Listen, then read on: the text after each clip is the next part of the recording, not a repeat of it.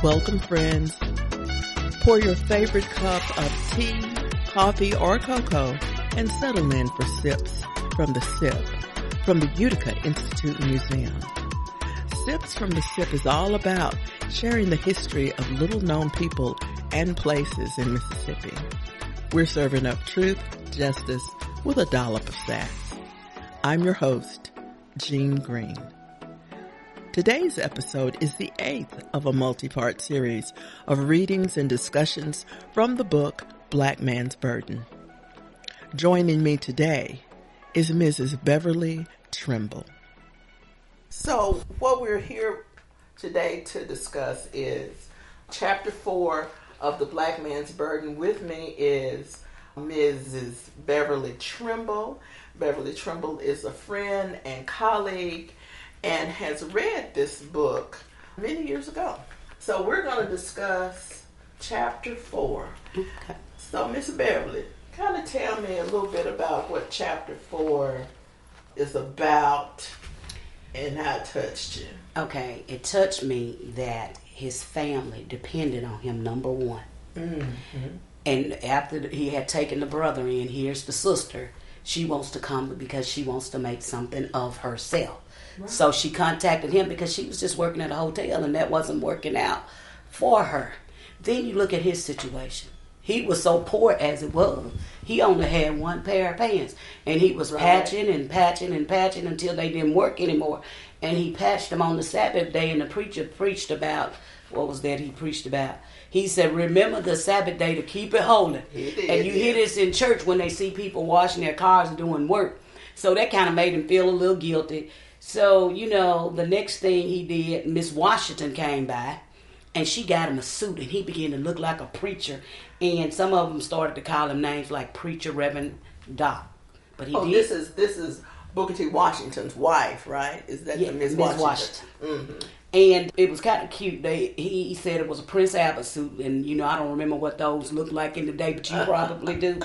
But he said shortly after that, he made a substitute teacher and was making $8 a month. Can you imagine us making $8 a month? Mm-mm. We would just starve because we came by a McDonald's meal with $8, not even a dollar menu meal. Mm-mm. What's the minimum wage now? $8? $8 an hour. $8.75. So in comparison, they thought they was rich back then. And he went on and he was in Tuskegee. He went on to work at a school. That was Snow Hill. Mm-hmm. And he became a printer. Yeah, I think that was he was in printing as one of his studies when he was at Tuskegee, right? And printing was important back then because this is how you get your newspaper, this is how you get your flyers, your menus and all that thing. Mm-hmm. So he went out and promoted it. See, what I saw in that was he had a plan. He went out first, he learned some things about fixing on things at Tuskegee, being a printer.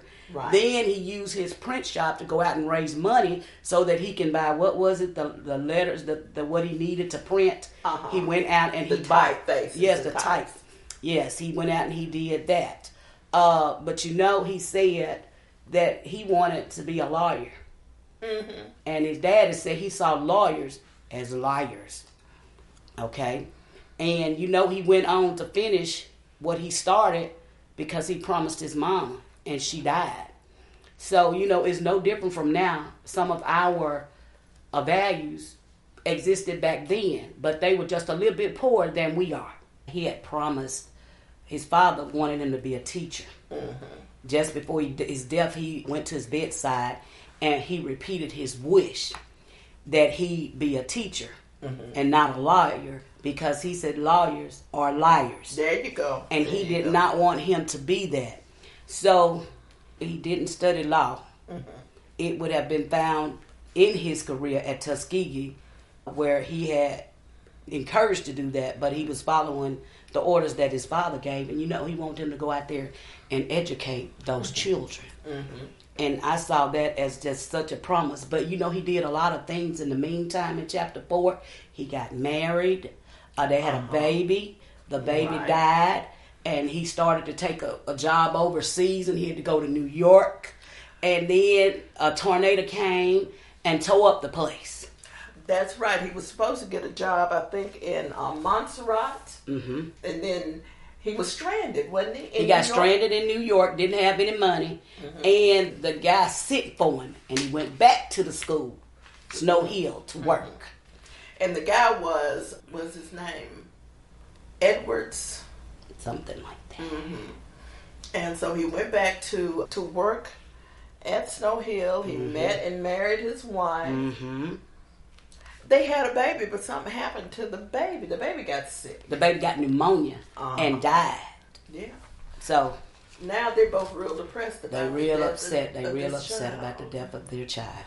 Mm-hmm. Because, when you lose a child, parent never thinks that they should lose their child before they die. Exactly. So that really upset them because it was a baby. And that's really emotional for a parent.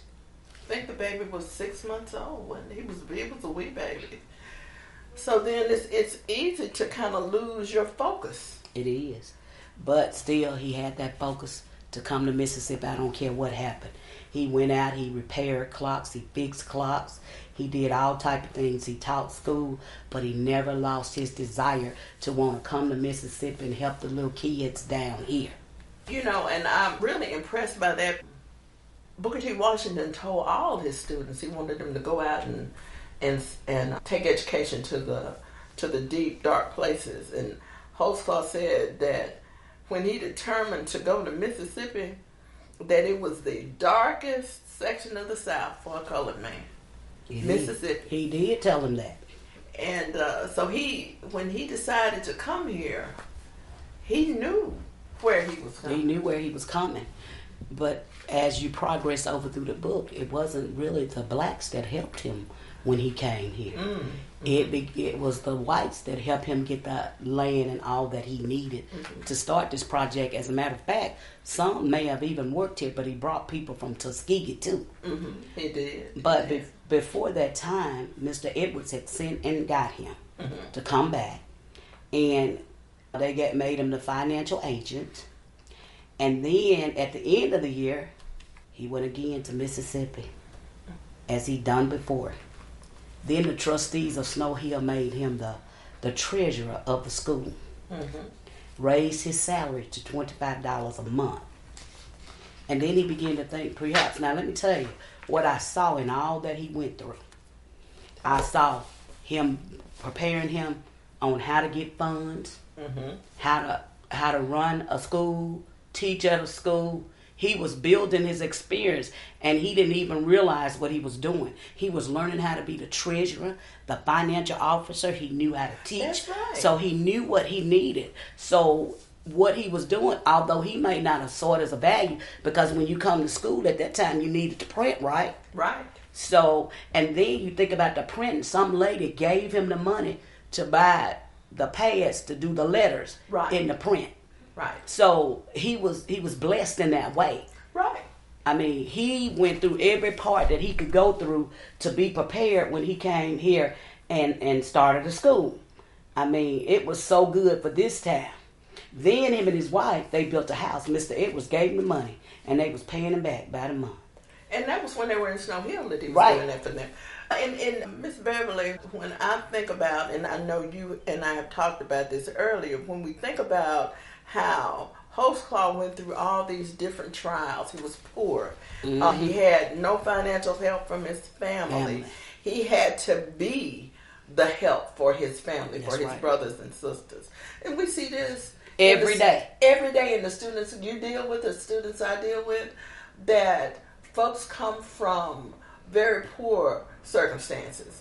And then they are called back home. They can't finish up their education. Because they got to go back home and work or take care of a family member. He took care of 2 family members. That's right. However, it did not stop him from his journey. Right. He continued on. He had a dream. He had a vision, a passion for it. Right. And he was destined that he would come to Mississippi and start a school. That's right. Even though the first, second, and third time, he did not succeed. He did not. And that sense and perseverance that he had to hold on to that dream. Though, when they lost that baby, he almost gave up. Almost gave up. Until somebody gave him that book. Let me see what that book. Yeah, he read that book. Let me see what that book was. Okay, and of course, time. It was about Orson Swett Martin. It's the book Pushing to the Front. Pushing to the Front. He said he read that immediately, and that gave him that zeal he needed to want to go back on his journey. But it's just a firm believer. We as a race believe in that God will put us where we need to be when we need to be there. It wasn't his time. He didn't know how to manage a school. He just had been to school. So he came back here and he worked at Snow Hill, and he learned a lot of things. He learned how to work with people. He learned that in order to get money for his school, what is he going to have to do? He may have to travel outside of Mississippi. Right. Think about those That's things. right. And then he also learned that it's important that you build your knowledge by reading other people's work, because it can keep you motivated. You know, when you're dealing with the students in your area, and they are coming from all kind of different circumstances, when you talk to them and encourage them, are you giving them some of the same points that Holtzclaw did? Of course, I encourage them to finish their education, because I tell them that it's a true statement that in a lifetime, if you will complete your 2-year degree, that's why 2-year degrees were developed, so that people could get a trade and go out there and get a job. And they make more money than people with masters. I mean, we got welders have a year that make $100 and some thousand that left Heinz at some point. Right. People make a lot of money off of these, because 67% of the workforce is career tech job. All you got to do is get some training. Right. And used to be it was just hands-on training. But all the things that we do, like machining, precision machining, used to be the blacksmith kind of like. Okay. Now it's precision machining, manufacturing, whatever you want to call it. Okay. But a student can come right out of school and go to some of these jobs right in Jackson, make $26 to $28 an hour. Sometimes they're so desperate that they give them a beginner's bonus. You know, they give you opportunity to buy your tools and do some things. But Holtzclaw was into the business of wanting to encourage little black children to be better at what they were doing. And it's not in this chapter, but once he started the school, they didn't have anywhere for them to stay. Right. He had to go out in the community, build relationships so these people would allow these students to stay in their home. They didn't know what kind of people they were, but we wouldn't do that now too quick. But they did that. Well, you know, we do different things that are sometimes just as impactful. But when you were speaking earlier about how Holtzclaw didn't know how to run a school until he worked around with Mr. Edwards at Snow Hill. He had gotten the basics from teaching and had actually gone back home for a while when he was in school at Tuskegee, which is covered in another chapter as well. But he learned that working with folks, getting groups of people together of the same mind, with his Black Belt Improvement Society that he did, and he recreated here at Utica. I see such a correlation between what this man did with nothing. Yes. And what we have to do with our version of nothing. We come here, we work every day, we deal with students at many different levels. We deal with people in the community in many different ways. And we are recreating what Holtzclaw did 120 years ago. 120 years ago. So I see that. I see this book, I see this chapter as being really impactful in the work that we're trying to do here at this campus. And a few years ago, you know, we had Vice President Deborah Mace Jackson. She came in and kind of tried to recreate and get the community back involved in the agriculture. She had everything that they put out for Founders Day made or did at the school, like the quilt, the picture. The art department did the picture, and one department did the quilt. Then another area, the carpentry did the stand and the frame. That's right. And all those things, she was trying to go back. She even started working with Alcorn on the ag to get back to what he stood for and what he wanted to school. It's not going away because without the agriculture, we cannot eat.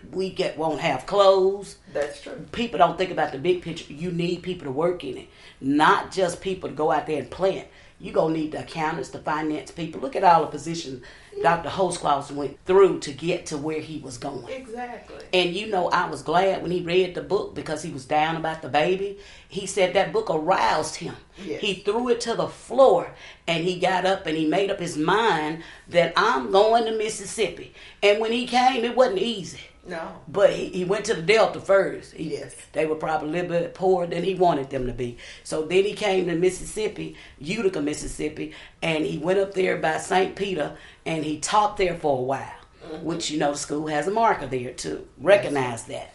And you have a deep connection to St. Peter, did you not? Yes, we do. And we have some Holtzclaus family buried in our graveyard up there, although some are out here. At the school cemetery, yes. That's true. But anyway, I just think that was an awesome task, and I think that we, as the people from the community and the college, we need to uphold his legacy. Yeah. He fought to get what he had. God didn't want him to go overseas. He needed him here to learn, and he was given that opportunity to go to Snow Hill, and he found out that there were good people in the world. They helped him build a house. He started doing printing. People bought him the letters, the pad for the letters. I mean, everything that he done, he was blessed in it, except for with the baby. He was blessed with everything else. And it just prepared him for his journey to Mississippi and what he had to do. And that's right. That's right. When we think of, sometimes we think that if we meet an obstacle, we have a job or something we want to do, we get the first obstacle and we just through. We don't know what to do after that. I hit a stumbling block. Then if you're able to persevere a little bit and get past that, you hit another one. Oh, that's it. It's over. But he hit many. Yeah. He hit many. I mean, who would be up in New York and don't even have money to come home? Right. Back in those days. And he probably didn't have anywhere to sleep. That's right. Think about that. That's right. Because it was real different back during the early 1900s, during the early years of Jim Crow, when this is before the Green Book was done, right, to show you what was a good place to stay or eat. Yeah, you had to find your way. And then back then, you walking all through the woods because it wasn't blacktop. That's right. It wasn't concrete. You was walking pathways. That's right. Where through horses, the cane brake. Right. But yeah, this was a very interesting chapter in his life.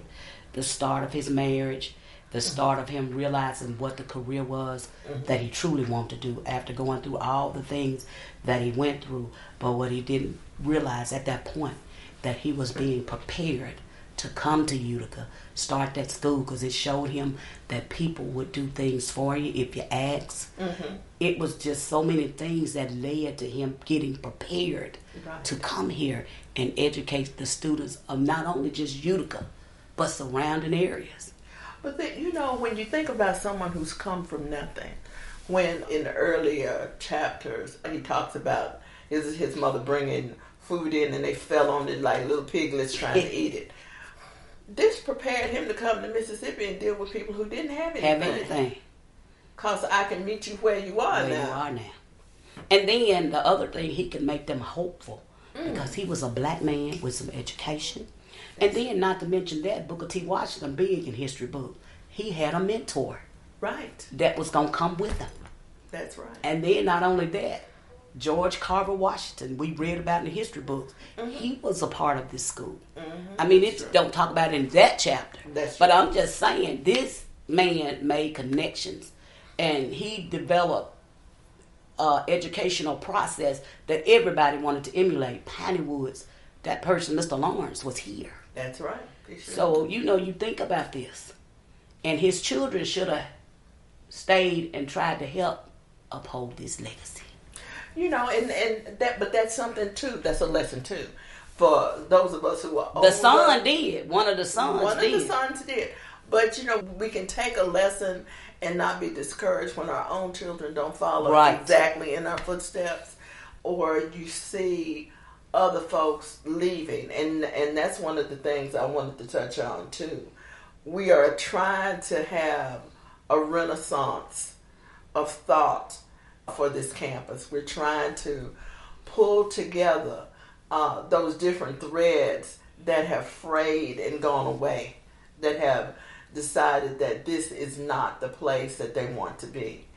So we need to try to emulate Mr. Holtzclaw in the fact that he came here, saw discouragement, as we see, saw where the dream was almost slipping through his fingers, but he still held on and he still worked toward it. So when we are here and we see that the dream of Holtzclaw is being minimized, let's say, or being gently pushed to the back, we need to take a thought from the book, push it to the front, pull it back to where it's in the forefront, so that those of us who are still here, like you, Miss Beverly, who remember the school when it was in its heyday. Right. And when we try to tell, have you noticed when we try to tell folks about what Utica used to be, it's hard for them to see it. They can't see it. Considering what Utica is now. But as we share what Holtzclaw did, and as we share what you experienced, because you went to the high school, and you did not go to the high school. I just went to the college portion.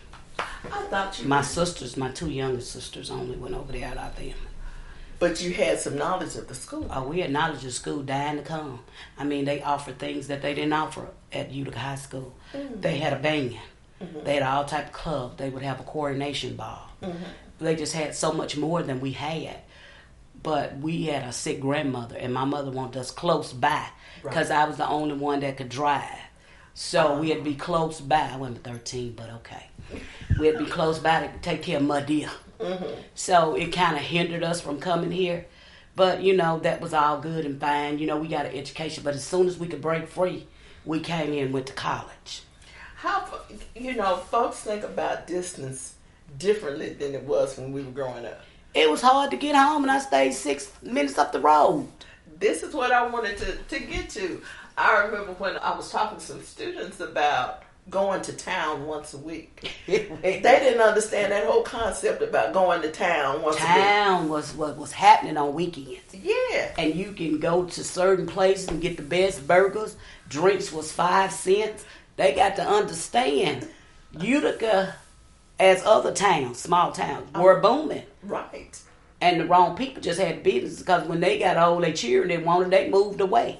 And this is what has happened to the entire community and the college. That's true. Because we had all the Hazelhursts, all the Edwards, all the Bolton, all of Crystal Springs, Terry, all of them had to come here if they wanted education. That's right. And then the others went to Jackson State. But you know, they start here and move on up.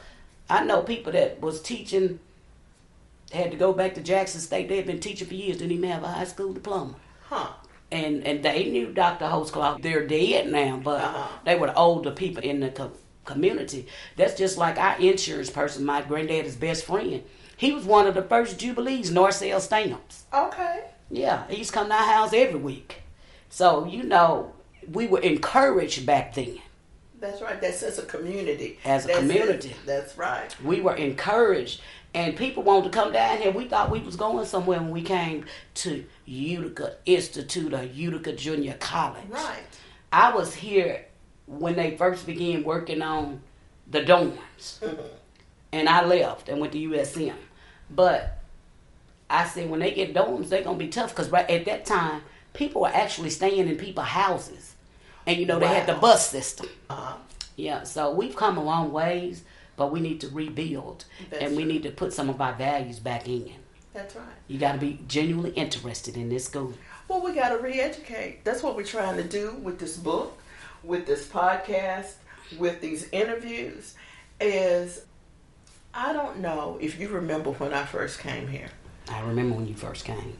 In 2000, I did not know Holtzclaw from Handicap. And we're working on the campus.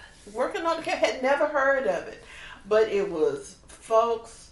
Shirley, Davis. Elistine Turner. Win Strong. Mm-hmm. the other folks who Magnolia Hampton, who told me, Esther Owens, who told me, Amanda Hubbard, who told me what Utica was. They made Utica live when they told me these stories about what high school was like, what the community was like, what they did at the college. This teacher was doing these things. That teacher was doing those things. They did this trip and whatever. And I caught the love that they had for this area. And I started thinking, well, this may be a good place to study. I read the book and listened to, like you said, Shirley Davis, and folks telling me... Dr. Cooper. Well, yeah, Dr. People Cooper. driving from near Madison to come to Utica every day faithfully. Every day. Deborah Dana talking to me about, working here on the campus and what it was like. And then, even in the early 2000s, when the high school was still in operation, seeing this campus as its own community, its own neighborhood. It really is its own campus. And when Dr. Mays Jackson was here, she was actually trying to get it that way. Mm-hmm. But she just had to have that 1,200 people on this campus. Right. And anyway, she worked on that part. She even worked to make it better where we'd have a turning lane so people could just go round and not stop the traffic. She did that because she don't want people getting ran over. Right. So it was a lot of things that people have tried to bring back. One thing, too, that when we talk about Dr. Mays Jackson, she was instrumental in, once she found out that Utica was historically black and HBCU, she made sure that was put on every piece of publication that we did, that Utica campus and HBCU, which helped us reignite our connection to the entire HBCU community. I want to thank you so much for coming down and talking with me today about Chapter 4 in Black Man's Burden. And I want to thank you, too, for being one of the people that helped welcome me to this campus. Because one of the first things I remember I was just a parent then. You were a parent then, because the first thing I remember is going to one of the Jubilee, Lord, one of the mahogany dancer practices, and seeing a little girl roll on the floor, and I asked, whose child is that? It was mine. And that's another thing. Miss Owens was here with the history for 35 years as a part of this campus, and that made children come down here. And then on Friday nights when the band would march the campus, our little girls would march with them, and they would let them come. At first they would dance on the sideline. Yes. She'd bring them over here just for halftime. Yes. And parents would come to the game, and the games would be just loaded. We need to get back to that. I wish altogether we had our agricultural school back. It's unfortunate, but because it was good for the community. Because you have to start the students off young. And that's what he did. He built a system. He put people in positions that he knew that they would progress in. Right. And that's where we have to remember. It was just, the memories are just great. Thank you again. Thank you for doing that. And as always, tune in for our next session. Thank you for inviting me. Thank you for tuning in for Sips from the Sip. Join me next time for a reading of Chapter 5 of William Holtzclaw's Black Man's Burden. This program is supported by donations from our listeners. If you enjoy learning about the history of William Holtzclaw, the Utica Institute, and Mississippi, consider donating. To support Sips from the Sip and all the work at the Utica Institute Museum, visit our Patreon at patreon.com/Utica Institute. Until next time, this has been Jean Green coming to you from the heart of the Sip.